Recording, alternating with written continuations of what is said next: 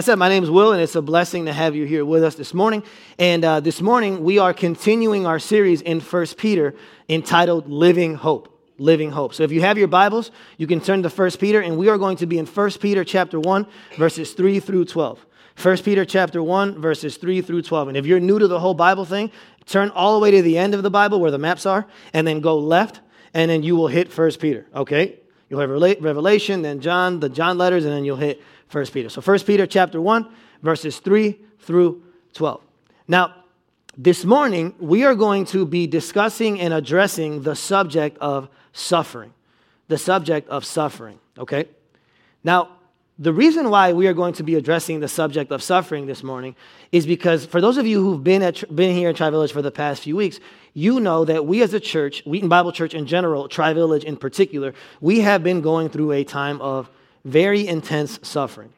It all began a few weeks ago when we announced that Pastor Lon had stage 3 liver cancer, right? And then a couple weeks, last week, I made the announcement that Pastor Rob had prostate cancer, and Pastor Rob Booth, the senior pastor of Wheaton Bible Church.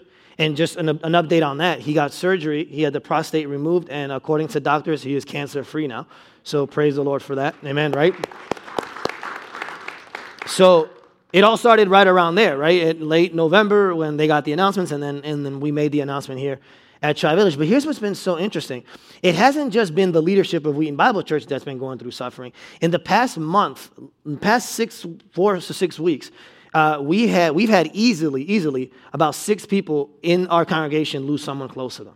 Like I have made 6 phone calls minimum that I can think of just off the top of my head that I've made to someone who lost a mom or a sibling or a spouse in the past 6 weeks here at Tri-Village.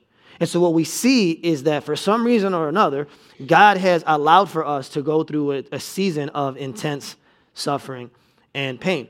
And so this week, as I was preparing this message, at first there was pretty much 2 ways you can preach the passage that we're looking at, verse 3 through verse 12. If you're looking at just verse 3 through 5, you can speak on the gospel, and it could be a very general message.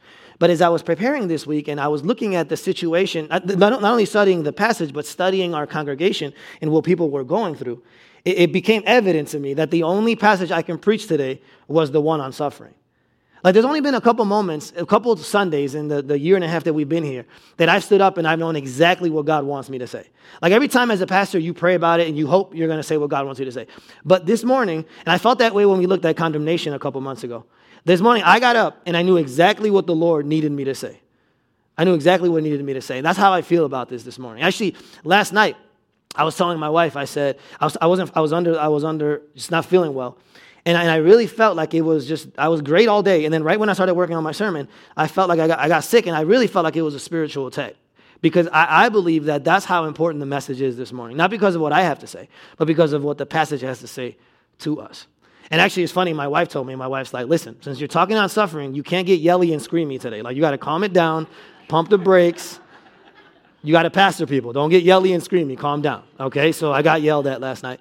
And that's how that works. So she yelled at me about not yelling. And so we'll see how, I can't promise anything, okay? So that's why I believe that we need to address the subject of suffering. Not only because the passage brings it up, but because I think our context, the situation that we find ourselves as a church, demands it as well. And so this morning what we're going to do is we are going to look at suffering under 3 headings, okay? The first thing we're going to do this morning is we are going to look at the reality of suffering. After we look at the reality, we're going to look at the paradox of suffering. And then we are going to conclude by looking at the promise for suffering. All right? So we're going to look at the reality of it. Then we are going to look at the paradox of it. And then we're going to conclude by looking at the promise for it. Okay? So let's begin by looking at the first truth, which is the reality of suffering. And to do that, I'm going to reread verses 3 through 6. You could put that up on the screen behind me. Here's what it says. Praise be to the God and Father of our Lord Jesus Christ. In His great mercy, He has given us new birth into a living hope through the resurrection of Jesus Christ from the dead, and into an inheritance that can never perish, spoil, or fade. This inheritance is kept in heaven for you, who through faith are shielded by God's power until the coming of the salvation that is ready to be revealed in the last time. And then verse 6 is where we're going to camp out. Look what he says in verse 6. He says, in all this you greatly rejoice, though now for a little while you may have had to suffer grief in all kinds of trials. Okay? So the first truth that we see here in verse 6 is we see the reality of suffering. The reality of suffering. See, the way Peter writes verse 6, here's what he's telling us. That we as Christians should never be surprised by suffering. Suffering is a reality that we are all going to experience. And half the battle is just admitting that. Half the battle with suffering is admitting that there's going to be suffering. Okay? In the passage, he says, though now for a little while. And so a little while can be a day for us, it can be a week. But actually what he means there for a little while is he means your entire life here on earth. Because your entire life seems really long, but in light of eternity, it really is a little while. Okay? So when he says that we are going to experience suffering for a little while, he means from beginning to end, we are going to experience suffering on this planet. That's what he's talking to us about when he brings up a little while. And so what we see, the first truth that he needs us to understand is that suffering is a reality that every single one of us is going to experience. I want to read to you a verse from Isaiah 43. Look what it says in Isaiah 43, verse 2. It's a very famous verse that a lot of people go to in times of suffering, but you can actually miss a very important part of it if you read through it too quickly. Look what he says in verse 2 of Isaiah 43. He says, when you pass through the waters, I will be with you. When you pass through the rivers, they will not sweep over you. When you walk through the fire, you will not be burned. The flames will not set you ablaze. Now, that's a very encouraging promise, right? But what I need you to see is the word when. Okay? He doesn't say if you pass through the waters. He doesn't say if you pass through rivers. He doesn't say if you walk through fire. The word is when. In other words, what Isaiah is telling us is the same thing Peter is telling us. Suffering is not a maybe. Suffering is not an if. Suffering is a when. You are going to suffer. You could go to the bank with that. You are going to suffer. I'll give you an example. If your family has 5 people in it, one of you is going to bury 4 people. That's fact. Suffering is going to happen. And I think we do ourselves a disservice. Listen, suffering is already hard enough as it is. But when you don't expect it, it makes something that's already hard, harder. It's meant to be difficult, but you make it more difficult when you don't expect it. And when you act like, oh, I'm a Christian now, and so God's going to just protect me, and I'm never going to go through anything. God doesn't promise you that. And a lot of people today, unfortunately, you are mad at a God that doesn't exist. You're mad at a God because you believe God told you he wasn't going to put you through suffering, and nowhere in Scripture does God promise you that. If anything, God goes out of his way to tell you you are going to suffer. He makes it crystal clear for you and for me. Here's the thing. Later on, if you go back to the passage again that we've been looking at, later on, Peter, he compares suffering to a furnace. And here's I think why this is such an amazing illustration, such an amazing picture of suffering. Because a furnace can either purify you or burn you to a crisp. The same furnace can either purify you or it can burn you to a crisp. That's why you can have 2 Christians or 2 people go through the exact same suffering, whether it's cancer or divorce or bankruptcy or depression. They could go through the exact same event, and on the back end of it, one person comes out softer, wiser, godlier, more compassionate, more loving, more like Jesus, and the other person comes out bitter, comes out angry, comes out cynical, comes out just completely spoiled through and through. And I think part of the reason, I think there are many reasons why people react to suffering different, but I think one of the biggest reasons is that the people who come out the right way are the people who knew this was part of God's plan. And the people who don't come out of it the right way are the people who didn't think that was part of God's plan. Okay? You see, what makes suffering's already hard enough. But when you're going through suffering and you think that suffering is meaningless, you think that suffering has no purpose, it makes that suffering that much harder. Okay? Now, one of the things I don't like about what the NIV does here, it says, though now for a little while you may have had to. They actually make that really complicated because what it actually says in the Greek, it says, though now for a little while, if necessary, you have to suffer grief in all kinds of trials. The phrase in the Greek literally is if needed or if necessary. So here's why this is so important. God never puts you in an unnecessary suffering, See, part of what makes suffering so hard is that we don't know the purpose of it. We don't know the reason for it. And sometimes God tells us what the reason is, and sometimes God doesn't tell us the reason. But according to the Greek, according to this passage, there is always a reason. So if you're going through suffering right now, God might never tell you why you're going through it, but there's a reason why you're going through it. Because God only puts you through suffering if it's necessary. I don't know if that encourages you, but it encourages me. Because unnecessary suffering is the worst kind of suffering. And if you're not a believer, that's actually the only type of suffering you can go through. Unnecessary, purposeless suffering because you don't believe there's a sovereign God who put you in the middle of it. That's why the world avoids suffering at all costs. Suffering to us can be meaningful. Suffering to us can be a growing experience. But to someone who doesn't know God, it's purposeless. There's no point to it. Because only God puts us in furnace. It's a necessity. He does it out of necessity. So often when we get put in furnaces, one of the things that we believe, and like I brought this up earlier, a lot of us are mad at a God that doesn't exist. And I think it's C.S. Lewis who said, one of the things in his book on Grief Observed, he's talking about, it's a whole story about his wife and how he lost his wife. And what I love about that book is that he's very raw. He's very raw about how angry he is at God in this situation, right? In that book, Grief Observed. And one of the things he says, he's like, when I'm going through intense suffering, he's like, I'm never tempted to doubt God exists, but I am tempted to attribute to him negative attributes. See what he's saying there? So he's saying is, I'm never tempted to become an atheist as a result of my suffering, but I am tempted to become a bad theologian. I am tempted to attribute things to God that aren't actually God's attributes. And so what a lot of us do when we go through furnaces is we see God, like in the Old Testament, there's this famous story about Shadrach, Meshach, and Abednego.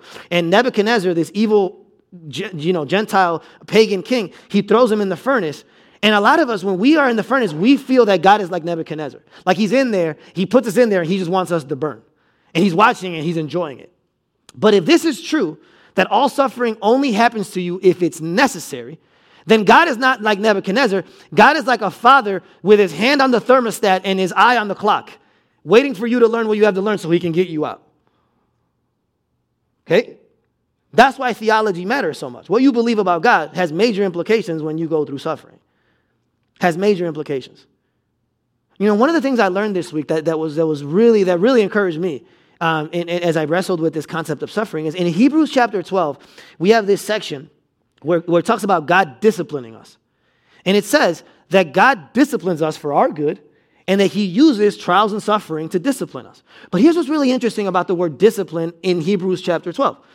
The word discipline, it can mean to chastise, it can mean to punish, but one of the meanings, it actually can mean to train someone physically, like to train your body physically, like a physical workout. Okay? Now here's why this is important. Because one of the passages I came across this week, he uses illustration I think is so good. He said, when you go to the gym and you pay money for a trainer, the first thing a trainer does before they work you out is a trainer starts looking at you and they start figuring out which muscle is weakest in your body. A trainer, if they're doing their job, they don't make you work out the muscles you already have. They go after the places where you don't have muscle yet. And that's the area they go after.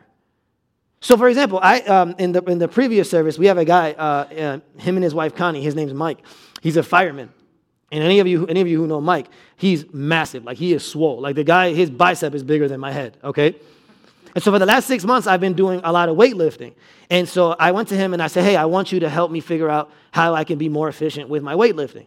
And so he's like, yeah, all right. He started coming up with a plan. And so in the next few weeks, he's coming over to my house and he's going to make a plan for me, right? And he's like, something tells me you're not working on your legs, though. He's like, are you working on your legs? I'm like, no. And he's like, you got to work on your legs. I'm like, nah, bro, I'm not touching my legs. And he's like, you got to work on your legs. He's like, because that's the foundation for the rest of your body. And he gave me all these reasons, right? Horrible reasons, but he told me I need to do it, okay? But here's what's interesting. If Mike came and if he looked at my workout routine and said, yeah, you're doing everything great, just keep doing what you're doing, he's not a good trainer. See, a good trainer sees where you're weak and then gives you workouts to develop the muscles that are weak in your life. And here's what's crazy. According to Scripture, because that's the word that's used in Hebrews, when God disciplines us, God is like a trainer who uses suffering and trials to develop the muscles in your life that haven't been developed yet. And just like a good trainer, like when the trainer's making you maybe bench press, he lets you bench press until you feel like you're going to die. And then right before you die, he takes the weights off. And that's what God does. God brings us into suffering, and he tells you, hey, you're going to get wet, but I'm not going to let you sink. Right? It's like this buoyancy in our faith if we really have faith in Jesus. You know how when you see a buoy out in the middle of the ocean and a huge, massive wave comes out after it, and you're like, oh, that buoy's gone. There's no way that buoy's coming back from that. And all of a sudden, like, just pops back up, and you're like, oh, there it is again. That's what our faith is like if we have the gospel. It's like a buoy. God doesn't say we're not going to get wet. He just says you're not going to sink. Right? And that's what it is. So when God shows up into your life, he's like the ultimate trainer who goes in and says, you need to be developed here, here, here, and here. I was reading a book a few months ago, and the author the whole section was about growing spiritually. He's like, you can read, you can pray, you can fellowship. But he says, but if you really, really, really want to grow spiritually, you need to suffer.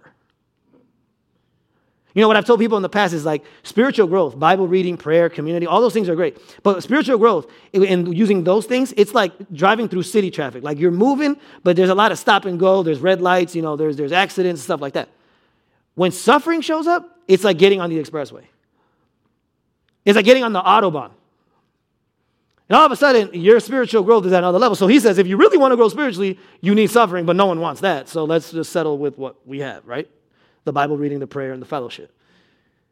But spiritual suffering, it grows you like nothing else. And that's why my hope with this message is that you and I would become good stewards of our suffering. We've never looked at suffering as something that needs to be stewarded.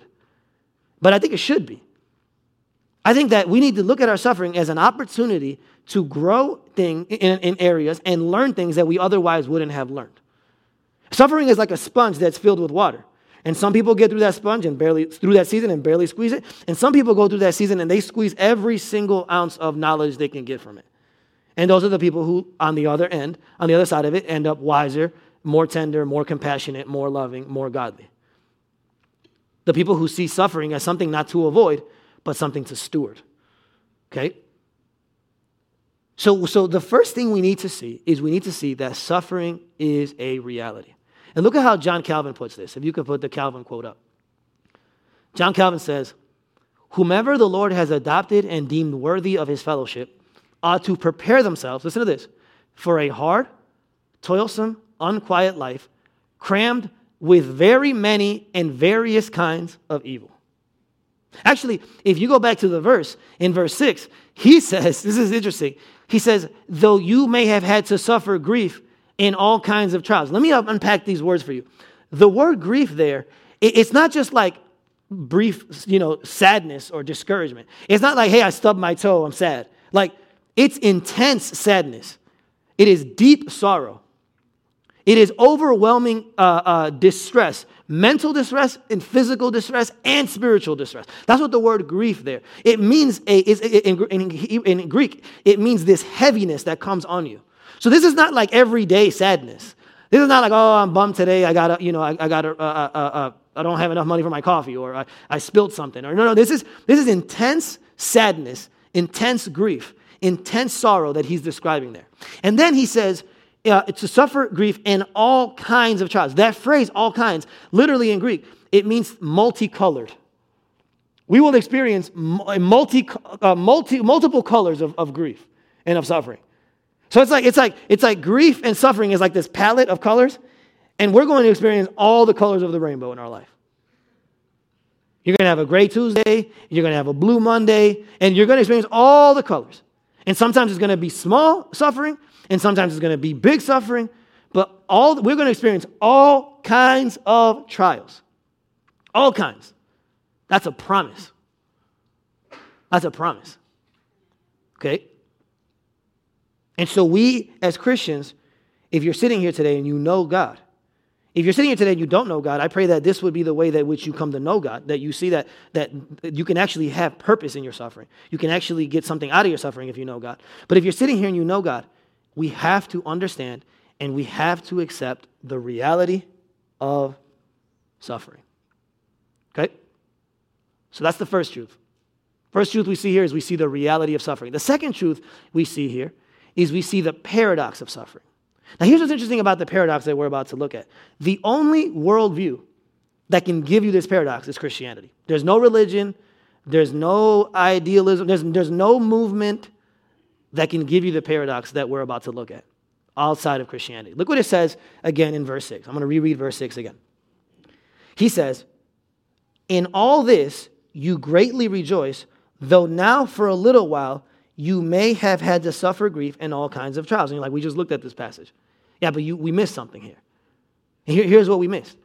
What you see is in verse 6, there is this amazing paradox that only Christianity can give you.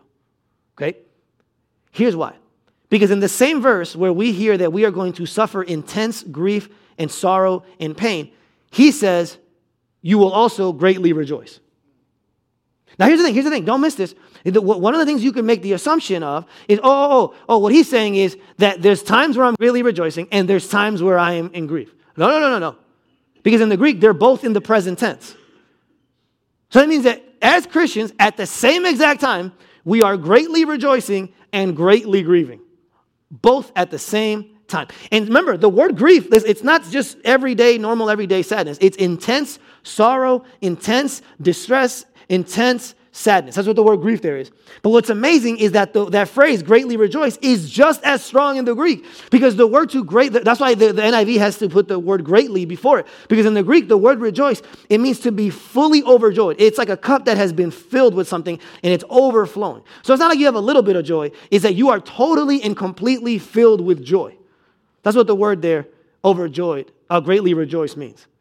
It means such joy that your body can't help but manifest it. It's joy that affects you not just mentally and spiritually, but it manifests itself physically. And so what's crazy about this Christianity, this gospel that we've been given, is that as Christians, on the one hand, we greatly rejoice, and on the other hand, we greatly grieve. And it happens both at the same time. And that is the paradox of Christianity. Christianity is the only worldview that can allow you to rejoice and at the same time allow you to grieve. We do both at the same time. Now the answer is how? How does that make any sense? Here's what I've noticed in my time with Jesus. When you become a Christian, when you place your faith in Jesus, you simultaneously grow sadder and gladder at the same time. You grow sadder and happier all at the same time when you become a Christian. And the longer you walk with Jesus, the more sadder you become. And the longer you walk with Jesus, the more gladder you become. And both are true at the same time. Here's why.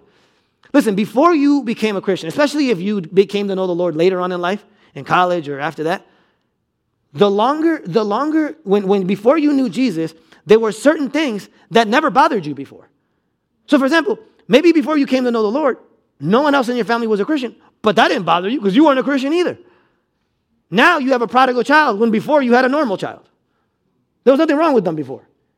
And now you're worried about their destination. See? There was nothing wrong with you before. And now you realize there's everything wrong with you. You're a sinner. You're broken. You're wicked. So your sin makes you sad when before you didn't even think about it. Right? And that's the thing. So when that's why I think when you look at Jesus, nobody cried and wept more than Jesus. He cried and wept because of his sinlessness, because of his perfection. See, when he went to Lazarus' grave, he was weeping and wailing more than anybody there. I feel like Jesus' disciples had like just a box of tissues they brought with them everywhere they went because this dude was crying everywhere he went. Why? Because when you are really pure and when you are really holy, when you are becoming more and more Christ-like, the same things that break Jesus' heart break your heart. When before, they didn't matter. And so in a weird way, when you become a Christian, you actually become sadder than you were before. Right? But on the other hand, you simultaneously, at the same exact time, you also become happier and gladder than you were before. And here's why. Later on, or earlier on in this passage, he talks about that in the gospel, we have been given a living hope, right? Now, here's why, on the one hand, we become sadder, but on the other hand, we become gladder. Because when you place your faith in Jesus, and the longer you walk with Jesus, the more you realize that all the other hopes you have are not going to satisfy you, and the only hope that can satisfy you is your hope in Jesus. As a matter of fact, I was talking to an older gentleman as he walked out today, and he said, you know what? The only thing that breaks my heart is that, like, me being older, I know that there's no hope other than Jesus. But he's like, it's not because I'm wiser or holier. It's because I've tried every other hope. And he's like, anyone under the age of 30 doesn't get what you're saying. Because they're still saying, oh, yeah, sure, Jesus is my hope. But I still got money. Oh, yeah, sure, Jesus is my hope, but I still got my future spouse. Oh, yeah, sure, Jesus is my hope, but I still got, fill in the blank, my potential or my education or whatever. And he says, the thing that breaks my heart is that any millennial in there doesn't really get what you're saying. He's like, in 20 years they will, but they don't get it yet. Because you're saying, like, yeah, sure, Will, sure. But here's the thing, if you're older here, it doesn't mean that you're better or holier. It just means that you've tried everything else. You had a chance to try everything else. That's the only difference between you and someone young. Right? Tried it didn't work. That's why you're more likely to trust in. That's why when I was a youth pastor, no matter how much I talked about suffering, my youth just wouldn't listen to me. And Steve Brown, who's a seminary professor in Florida, whenever his seminary students ask stupid theological questions in order just to start an argument, he tells them, I can't answer that question because you haven't lived enough, sinned enough, or suffered enough yet. He's like, so come back in 10 years and then you won't have the question anymore. So parents, as you deal with your children, understand that they just haven't lived enough yet. They haven't sinned enough yet. They haven't suffered enough yet. And when they do, they will come back, and the hope, not only will it be, it won't just be the glory of the gospel hope, but it will be the misery of all the other hopes that will force them to go to the gospel. Right? I heard someone say this week that the foretaste of gospel hope is greater than the aftertaste of any other hope. Right? And so the reason why, on the one hand, we grow sadder, but on the other hand, we grow gladder and happier, is because that's why Christianity, like no other religion and no other faith, it takes you to a level that no other faith can take you. Because think about it. I need you to follow my line of reasoning here. When you go through suffering, the reason why you're going through suffering is because there is a circumstance in your life that has changed. So everything was fine, you were happy, and then some circumstance in your life changed, and now you are suffering, right? But here's what's interesting about the word joy. If you go back to verse 5 and 6, when he says greatly rejoice, the word there, joy, is almost always brought up in the context of the gospel. So he's not talking about just any joy. He's talking about a gospel joy. He's talking about a joy that exists regardless of your circumstances. Okay? So here's why we can grow gladder and happier even when we're suffering, even in the middle of our suffering. Here's why. Because since that joy isn't circumstantial joy. You see, the world only has circumstantial joy. That's the only joy that they have, right? As long as things are good, I'm happy. But the moment their circumstances changes, they have no more joy because their joy is in their circumstances. But if you're a Christian and the joy that you have is not circumstantial joy, it's salvific gospel joy, when your circumstances start to change, all they do is force you deeper into the gospel that you believed to begin with. Does that make sense? That's why you can grow happier even when you're growing sadder. Because all the suffering does is prove to you why you haven't placed your hope in these things to begin with. And it pushes you deeper into the gospel. That's why we can grow sadder on the one hand and be in deep grief, but grow gladder and rejoice on the other hand because it's pushing us into the very gospel that we knew we had to believe in the first place. Look at this quote from Dr. Tim Keller. He unpacks why the world struggles with suffering so much. He says, the problem is that contemporary people think life is all about finding happiness. We decide what conditions will make us happy, and then we work to bring those conditions about. Then he says, to live for happiness means that you are trying to get something out of life. But when suffering comes along, it takes the conditions for happiness away, and so suffering destroys all your reason to keep living. See, for a non-Christian, like if there was, so I know there's non-Christians in here today, but let's say I went to a secular college to speak on this, and I told the non-Christian, you can rejoice and grieve at the same time. You can be glad and be sad at the same time. A non-Christian, actually, that's not true of them. They can't. Because since their joy comes from their circumstances, when their circumstances change, someone dies, someone gets divorced, the money, you go bankrupt, when you get a diagnosis, because their joy is in their circumstances, when their circumstances are changed, so is their joy. Since that's where their hope is, when their circumstances change, they are left hopeless. So a non-Christian will be like, this is all lies. There's no way you can rejoice and grieve at the same time. Yeah, you can if you don't have Jesus. But if you have the gospel, and the joy that you have is a salvific joy, is a gospel joy, then your changing of circumstances, all that does is push you deeper into Jesus. That's all it does. Right? And look at this quote from C.S. Lewis.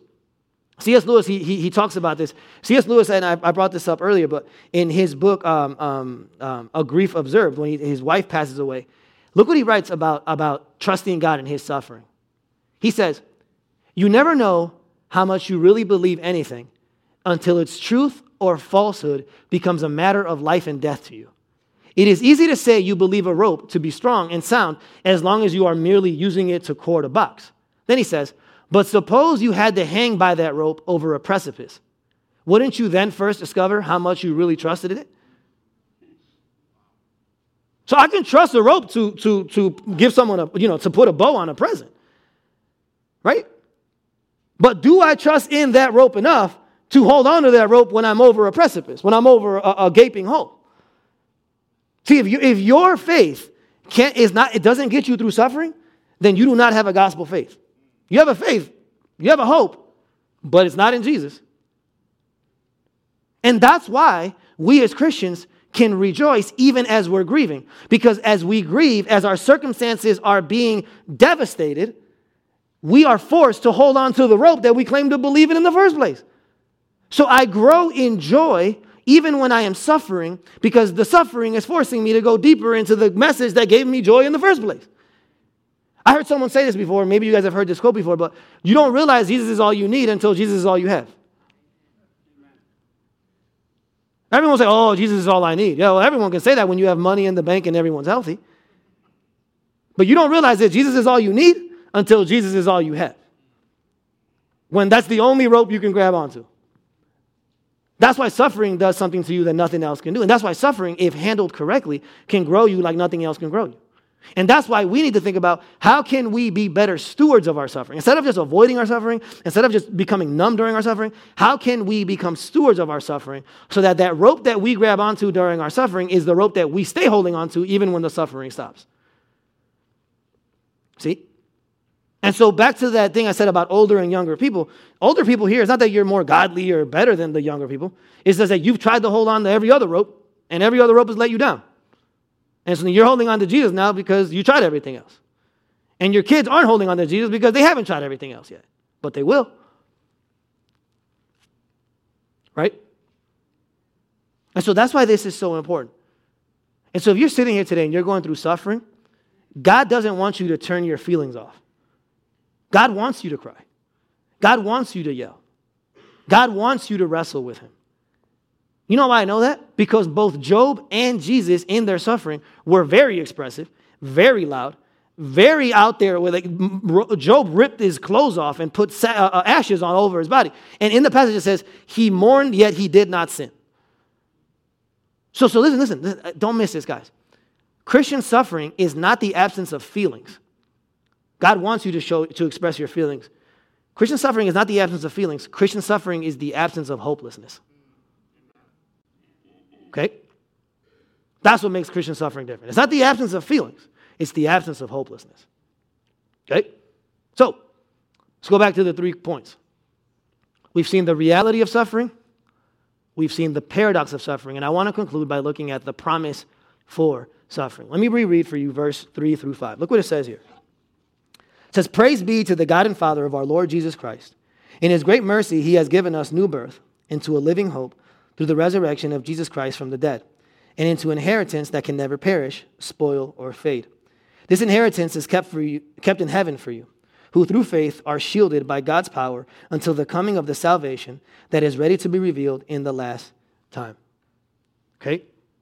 So what we see here in verses 3 through 5 is we see that God makes us a promise for our suffering. So we've looked at the reality of it. We've looked at the paradox of it. But the amazing thing about this passage is that in the very same passage that we're looking at, God gives us a promise that will get us through the suffering. So God's not only in the suffering with us, but he gives us a promise to get us through the suffering. Now, if you look at verse 6, you can easily read past this if you're not paying attention. In verse 6, it says, in all this, you greatly rejoice. See, we could read right past that phrase and not pay attention. And what you could think it says, you could think it starts right when it says, you greatly rejoice, right?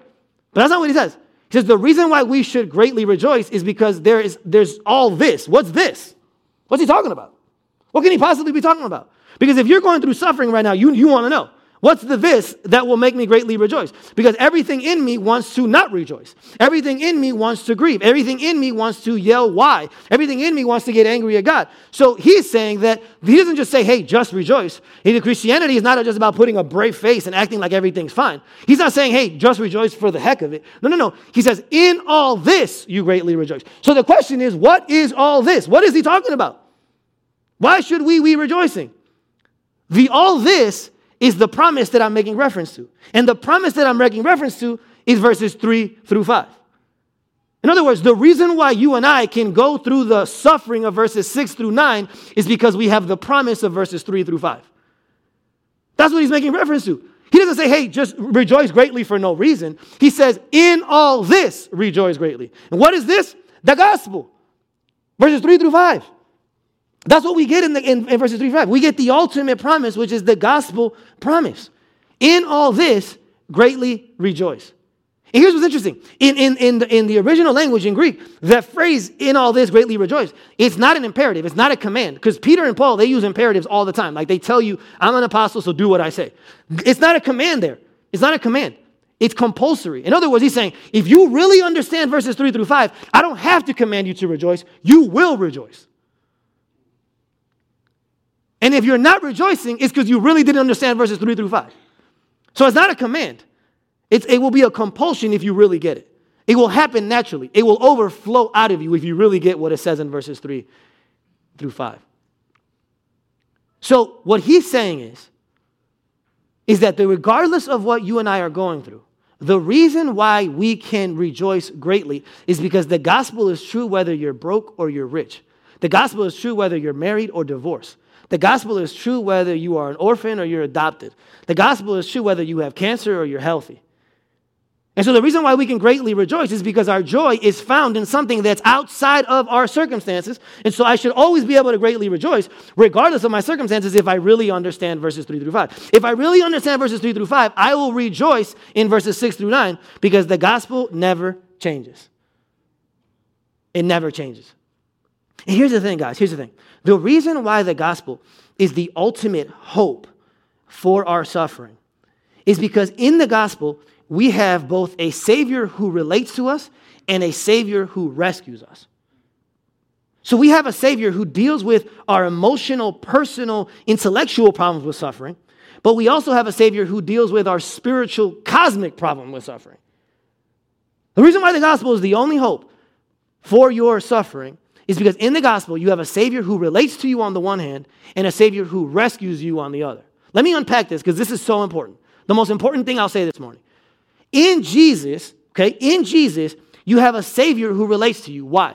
Well, because if you look at verse 6, let me read verse 6 again. In all this, you greatly rejoice, though now for a little while you may have had to suffer grief in all kinds of trials.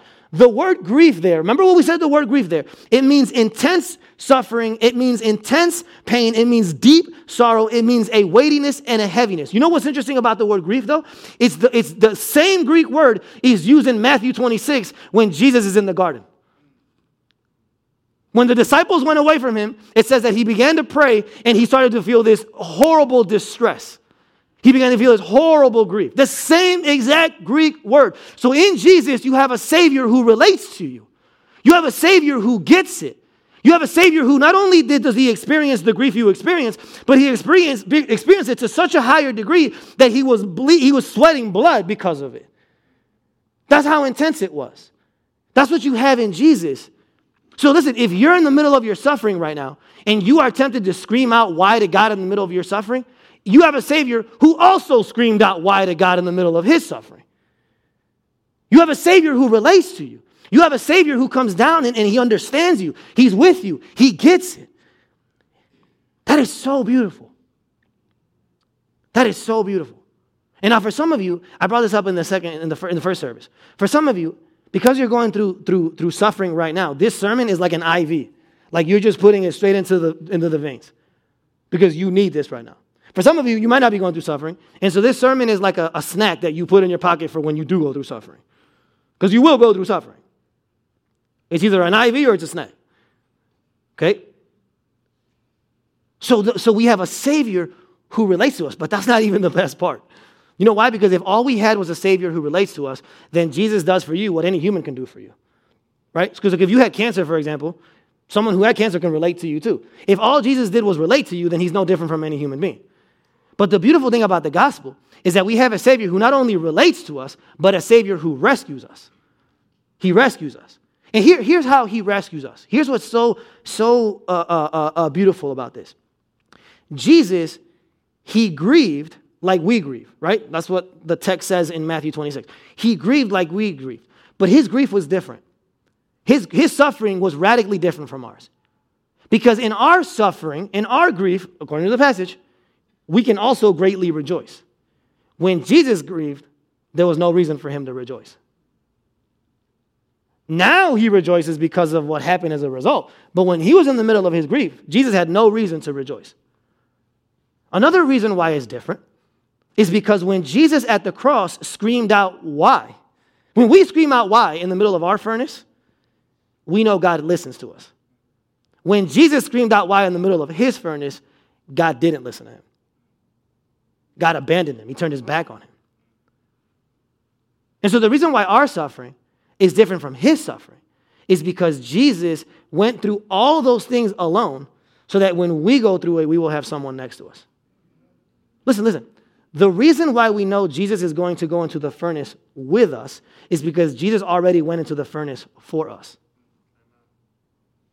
Let me say it again. The reason why we know that Jesus will be in the furnace with us, the furnace that you're going through right now. The reason why we know Jesus will be in the furnace with us is because Jesus already went into the greatest furnace for us. That's how we know. And so Jesus, when he grieved, there was no rejoicing. Jesus, when he screamed why, there was no response. Jesus, when he went into the furnace, he looked around and there was no one next to him. But we, like Shadrach, Meshach, and Abednego, that beautiful story in the Old Testament, it says that Nebuchadnezzar looked inside, and there wasn't 3 of them, there was 4 of them, and the 4th one looked like the son, it looks like the Son of Man, it said. That's what it used in the Hebrew. Like the Son of Man. One like the Son of Man. You know what Jesus called himself when he came on earth? The Son of Man. And so the reason why we know that Jesus will be with us in our suffering, the reason why we know Jesus will be with us in our furnace is because he went into the furnace for us. He will be with us in the smaller furnaces because he went in there for us in the greater furnace. See, later on, it talks about this hope that we have. It's an imperishable hope. It's an unspoiled hope. It's a beautiful hope. It's a living hope. You know why our hope is imperishable? Because Jesus became perishable. You know why our hope is undefiled? Because Jesus was defiled. You know why our hope is beautiful? Because Jesus became marred and naked on our behalf. And you know why our hope is living? Because Jesus died. That's what we have in the gospel. I was doing some reading this week, and I was blown away by this. I didn't even know this was true, but they said that back in the day, during Jesus' time, one of the ways that a goldsmith knew that the gold was ready to be taken out of the furnace is he would look into the fire, and when he can see himself reflected in the gold, he knew it was time to take it out. Isn't that just like the gospel? Remember, God is not a tyrant. He's not Nebuchadnezzar. God has his eye on the clock and his hand on the thermostat, and he's watching you. And God takes you out of the furnace when he sees the glory of his Son displayed on you and in your life. That's what God does for you and for me. And if you go back to, we'll leave it there at verse 6, but in verse 6, at the end of verse 6, he says that we've had to suffer grief in all kinds of trials. Remember what I said that word means? The word there, all kinds, it means multicolored. Manifold trials, multicolored. There's only one other place in all of 1 Peter that Peter uses that word, In chapter 4, he uses that same word, multicolored, but he's not describing trials, he's describing the gospel. He talks about the manifold, multicolored gospel that we've been given in Jesus. So here's why this is so beautiful. That even though we have multicolored problems, God has given us a multicolored solution. So it doesn't matter what your suffering is, whether it's small or big or in between. You have multicolored problems, all kinds, but you have a multicolored gospel as well. And so I don't know what you're going through this morning. I don't know what you're experiencing this morning, but I need you to know that in Jesus, you have a Savior who relates to you on the one hand and who rescues you on the other. Amen? Amen? Let's pray.